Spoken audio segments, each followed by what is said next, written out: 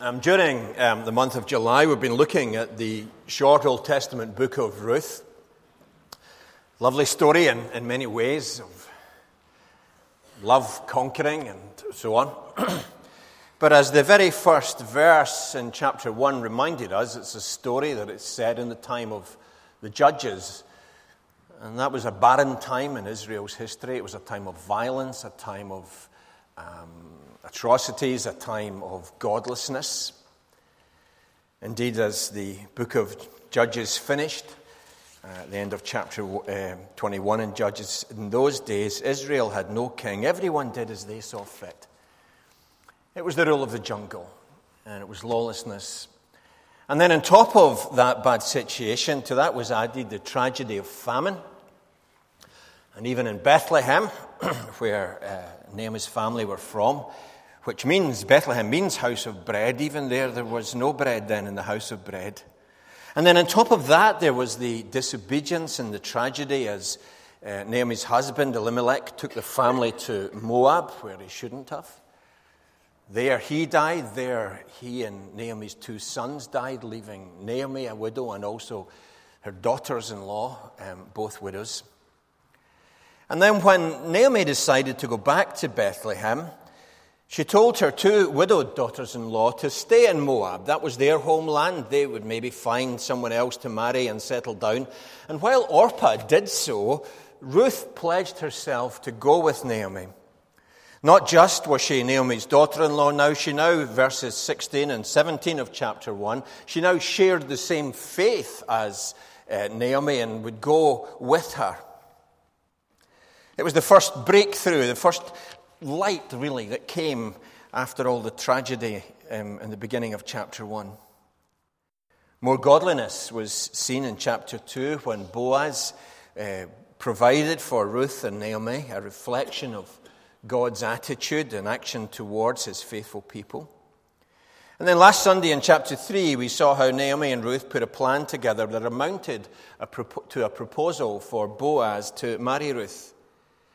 A proposal not based on romantic courting, but on Israelite customs.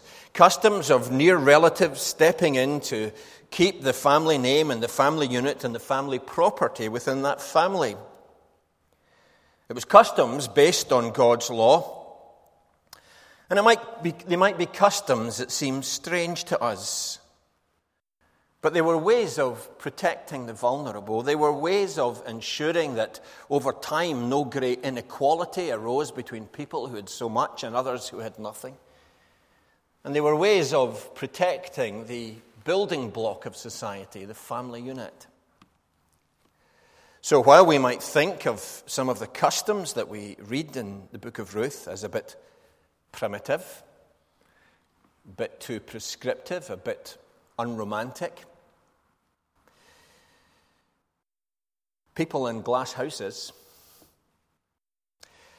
for we do not criticize them from a place where we live in a world that has protected the vulnerable or kept inequality at bay or protected the key building block of society, family life. And given that we haven't done those things as a society, we should maybe be less turned off by what goes on in the book. But while Boaz was a near relative of Naomi, verse 12 of chapter 3, Boaz was a man of integrity, as we'd seen throughout the book, and he was determined to do what was right and fair. And so there was a closer relative, and so in chapter 4, the passage that Ali read this morning, Boaz explains the situation to this relative, giving him the chance to be the guardian redeemer. Now, the guardian redeemer was a provision made in Israelite law for a male relative to step in where none was with a family, as was the case with Naomi and Ruth, in order to provide for them, in order that they would have a home to belong, in order that they could have a future, and indeed in order that they could be part of a family unit. And that guardian redeemer role might even include, in the example or instances of where there was a childless widow, that might include taking the childless widow in marriage and having family with her. Now, at first, the relative, chapter 4, who's not named, at first he thinks, oh yeah, why not? Here's a bit of land that's become available. He's a good Monopoly player. He can see the possibilities of houses and hotels going up. And yeah, this is grand. I'll have that, he says. Yes, says Boaz, but there's the matter of Naomi and Ruth, you see. Because part of the guardian-redeemer deal is that you then have to take them on board. And Ruth is a childless widow. So someone would have to marry her and have family. And then the guy thinks, well, okay, I'm getting an extra bit of land, but I'm also having to take on maybe more family, and therefore there will be more children to share out my inheritance. Therefore, the children that I've already got might get less. You know, if Ruth has another 5 kids, that's another 5 shares. And he thinks, that's not a great business deal here for my wains. And so he says no. He's acting out of his own interests. We don't think that's strange because that's the world that we live in. But in Israel, with its God-given laws, the family, the community interests were to be put first. Because that's what love is. And that is one of the huge lessons of these 4 short chapters in the Old Testament. That love is not something to be defined or described simply in terms of feeling or emotion, romance or attractiveness, but love rather is a settled attitude of care, concern and provision towards others. Now, when we're brought up in a particular context, it's very hard for us to notice that context. I don't suppose that a fish is very aware of being in water all the time. The fish doesn't know anything else. That's the way life is for the fish. And in the same way, or in a similar way, we can grow up with values and ways all around us and not really notice them. It's the way things are. It's the way things are done. Now, while there was still, for some of the more elderly amongst us here, while there was still a keen sense of duty and responsibility while you were growing up, that largely changed for the baby boomers generation.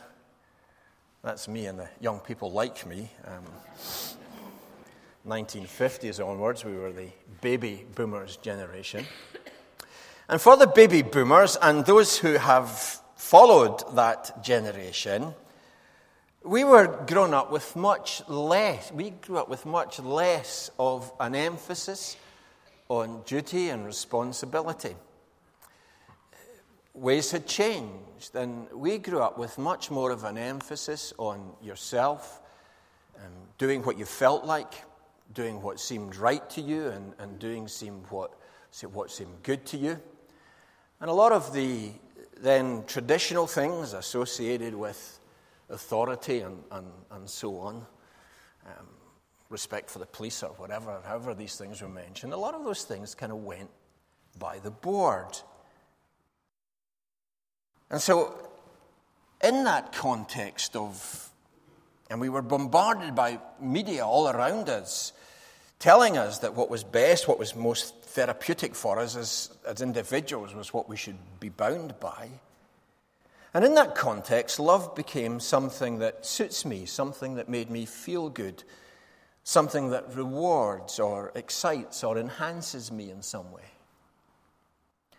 And so if a relationship no longer did that, I'm free to go. That's now so much accepted as part of the way things are that we now have a serial philanderer as Prime Minister. Don't we? Undeniably so.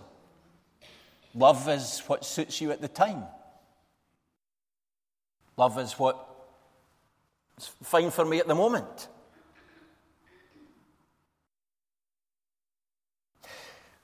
Or to go to a different aspect, I read this week an obituary of the founder of Primark. His own rule, he said, was to make money. And he pursued that with the cooperation of a consumer society. He pursued that with the cooperation of just look after yourself, do what's good for you. And in that context, cheap goods were welcome. That these goods were cheap because of sweatshops in other parts of the world didn't matter to folk. And not even when it was brought to our attention a few years back when over 1,000 people in Bangladesh died in one of these sweatshop factories, not even then did it make much of a difference. Look out for number one. Do what feels right. The consequences beyond that do not matter. I have no responsibility to poor suckers in Bangladesh. And if they're in a sweatshop, too bad. This is T-shirts too cheap to turn down. That was the attitude of the day. That's why Primark has been so successful. And if you do shop in Primark, I just want to say one word. Don't. Don't. Christians shouldn't shop in Primark. Full stop. Or in the debates about leadership, I noticed a friend commenting, and I can't remember the source of the quote, a quite well-known quote, that in democracies like ours, we get the leaders that we deserve.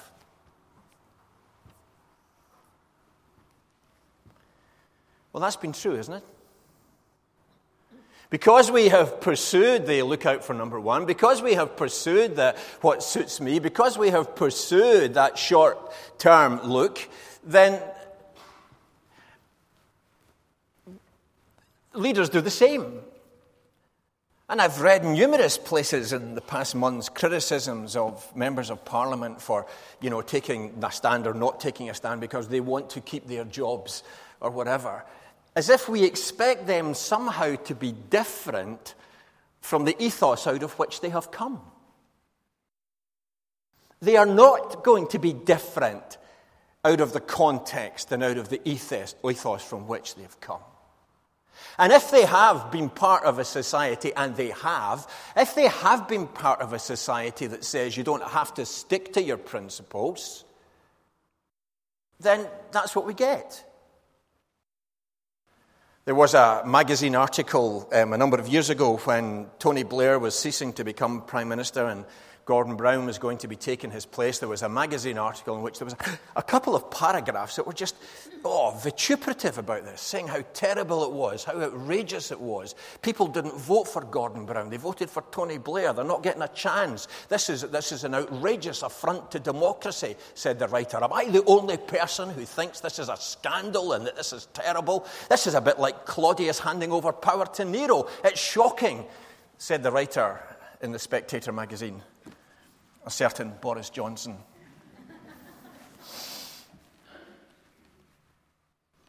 Physician, heal thyself, eh? But that's the climate in which people have grown up. That's the society that we've made. Don't worry if the cheap goods come from sweatshops. Don't worry about this things beyond what we can see. Don't worry about disposable. Don't worry about principles. Don't worry about sticking to it. Just do what's right for yourself.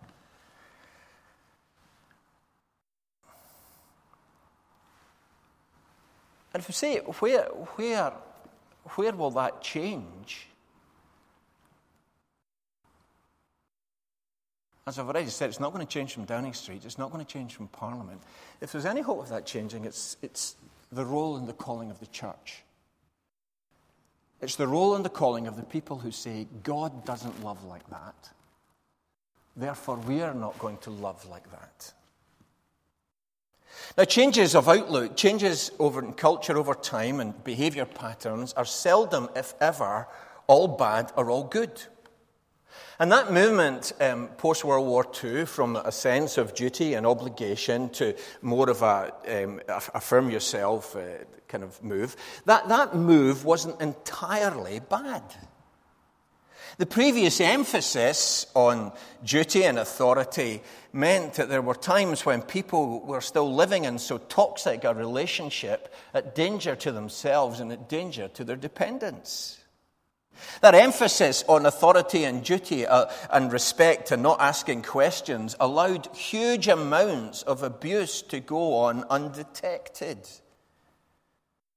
And we're seeing some of the fallout of that now. Fashions, cultures, trends in society are not where we best find out what love is. Rather, we should go to the Word of God and the example of God for that. And one of the great lessons of the Word of God is that love is not about self-interest, that love is about commitment and service to others. Ruth's commitment to Naomi in verses 16 and 17 of chapter 1. Boaz's welcome and kindness in chapter 2. Naomi's planning for Ruth in chapter 3. All of these involved risk-taking. All of these involved self-sacrifice. All of these involved putting others' interests first. And the issue then is not old-fashioned against new ways. The issue is against what is God's way as opposed to the world's way. But this is God's world, and we are made in the image of God. And there is a coming kingdom that will be entirely and fully godlike. And so we should get our notions about love from Him. This is love, says John in 1 John chapter 4. This is love. Not that we loved God, but that He loved us and sent His Son as a sacrifice for our sins. This is love. It's giving. It's doing for the other. And if we want to know what love means in its fullest and richest form, we must be willing for commitment and sacrifice as the price of love. Promised love, covenant love, sacrificial love. Now, is that the love that we believe in? A love that is not merely about the intensity of feeling located somewhere between the brain and the groin, but love which is a mutual commitment to one another. Is that the attitude, the intention, the practice that we take into our relationships? Not simply, in Ruth's case, of finding a life partner, but our acquaintances, our friendships, our family, and so on. Love, moving, thinking about the other, in particular and specific ways. It doesn't have to be just the very grand gestures, and that's what we've been saying from the book of Ruth. From very small beginnings and very simple steps, change came. I've been at the front here in the congregation sometimes and looked out as somebody who's been for the first time is quite obviously lost and they're not sure where to go in the update and so on. And the people standing around them who are regulars just don't bat an eyelid and don't do the first bit to help. Can't tell you how embarrassed I've been when that goes on. But when we just look for ourselves, that's not love. Love says, what can I do for those around me? What can I do and how do I make the moves for others? And God's love reaches beyond the boundaries of what we're familiar with. In both verse 5 and verse 10 of the reading that Ali read, Boaz points out that Ruth is a foreigner, an outsider, a Moabite. The kind of person that the people of Israel had excused themselves from loving. But God's love goes across boundaries, reaches out beyond the safe, the familiar, those who are like us, the people that we might be favorably disposed towards, the ones that I like. Loving others is how we're to love. And that means specifically and practically. So there should be steps taken that show that that is how we care. So who have you been kind towards? Who have you sought to bless? Who is outside your usual circle? Who have you been kind towards? Who have you sought to bless? Who is outside your zone of people you feel safe with? Because unless there are those specific steps, tangible actions, then it's doubtful if we're really loving in God's sense. Now, the book of Ruth has a lot to teach us then about love. Also a lot about faith and the risks of faith. It's a lot to teach us about trusting God, about God reshaping the lives of those who trust and follow Him. It's got a lot to teach us about how God reaches into the hurting and the sore places of life. And we looked at that in previous weeks. But while we can and while we should learn a lot from the story as we see examples of living the Lord's way, this is also a story with more for us. For this is a story about how the Lord is at work in the world, fulfilling his promises, bringing his love and his salvation to this hurting and broken world. As I mentioned at the beginning, there was so much about the life of God's people at this time that was out of sorts and simply wrong. And the story tells us that our Lord is a God who reaches right into the very sore, the very hurting, the very unfair and unjust, the very emotional hurts. And for anyone who thinks that their life is beyond the reach of such a God, the book of Ruth screams out, no, it isn't. No, it isn't. He hasn't forgotten. He hasn't given up. He will not say, I'm not getting my hands dirty in that kind of way. And the restoration, the change, the signs of hope. Notice that in the book, they did not come from renowned leaders. They didn't come from famous champions, from vaunted celebrities. It was the ordinary folk doing ordinary specific steps of faith and obedience, looking out for others. Here, you have my hymn, I'll find another one. It's that simple, specific step that the Lord took and used and blessed. And how he took and used and blessed. I didn't make Ali read all these names in the genealogy in verses 18 to 22. You can give me a $5 afterwards, Ali, for sparing you that. But the main point of them was already made in verse 17. Ruth had a son. Naomi had a grandson. It's good so far. Gets better. And they named him Obed. And he was the father of Jesse. And Jesse was the father of David. Yes, that David. King David. Psalmist David. David, who reigned over Israel at its greatest time of blessing. David, who has written so many of the Psalms that have challenged, encouraged, and moved us. That David came out of this nobody's story, this Moabite woman on whom so much bad stuff had happened at the beginning. God was working his purposes out. And it got even better because we know that it was from the family of King David that the Messiah himself came. And if you go to the very first page of the New Testament, Matthew chapter 1, at verse 5, Ruth is even mentioned by name. In the history of Jesus, here comes the Messiah. And Ruth has got a part in it. So is Boaz. Yeah, Boaz who had been kind when she was gathering wheat. That Boaz. And he did that not thinking, oh yeah, one day I'm going to be really famous because of this. He was just doing the loving, giving, caring thing. And that's the good news of this book, that we have a God who's at work in the world, a God who is with the ordinary, the otherwise forgotten, the God who will say to his faithful people, the people who will say, no, we're not going to think love is like this, we're going to think love is something else and make a stand for it. Such a God will be with his people and stick by his people. And that is the kingdom of God that we're moving towards. It's a story about how God can reach in and change things and bring transformation and salvation. The king is coming. The kingdom is coming. And here is a story showing how God can pick up the pieces, how God can do so much more than we have any right to expect.